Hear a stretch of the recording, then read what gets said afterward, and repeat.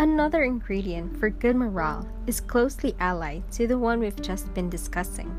The members must know that they will never get lost in the group. Here is a paradox. We can allow ourselves to be absorbed into a group most readily when we are assured that the leaders will value our individuality. Collectivism scares us if we think that people will become expendable for the sake of the larger group. When A.W. Clausen was head of the Bank of America, he was asked by the Harvard Business Review about his rise from clerk to chief executive officer.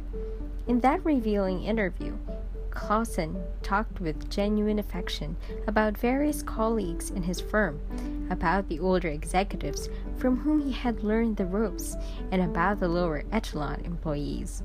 It was obvious that people were important to him. An illustration of how this policy works followed the interview. It was the story of a middle-aged Bank of America executive who had a great deal of pride. He had been with the firm for 25 years when his performance deteriorated. The spark wasn't there anymore, and he was absent for long periods of time for medical reasons.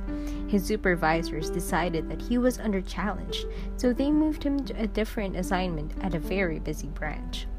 After 30 days, the old habits returned. He couldn't remember customers he'd worked with just a day before, and he'd go home early with chest pains. The district manager asked him if he thought any portion of his illness could be psychosomatic. "Yes, I do," he said. "The pains are severe, believe me, but when I'm tested, the doctors don't find anything." His superiors then offered him a lower-level job with less pressure and responsibility, but where he would lose his title.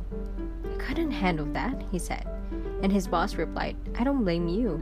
I don't think I could either." Many companies would have given up at this point and terminated the man, but for Bank of America, it was back to the drawing board. Further investigation showed that the only time he was motivated occurred each evening when he worked as a volunteer in a charitable organization. His wife had his clothes laid out when he arrived home from work, and he hurried to his second office where he put in several hours of pleasurable work. To the credit of the bank, they looked at the volunteer job to determine what he found appealing there, and eventually found a similar post in their company. At last count, he was, after 2 years in the new job, happy and productive. "It was quite an experience," said the district manager, "to watch someone so totally disenchanted with himself and his career meet this problem head-on and walk through it. All of us walked through it. It was a great feeling, to tell you the truth." Clausen's group knew that if you can salvage one such employee, it has repercussions far beyond that one person.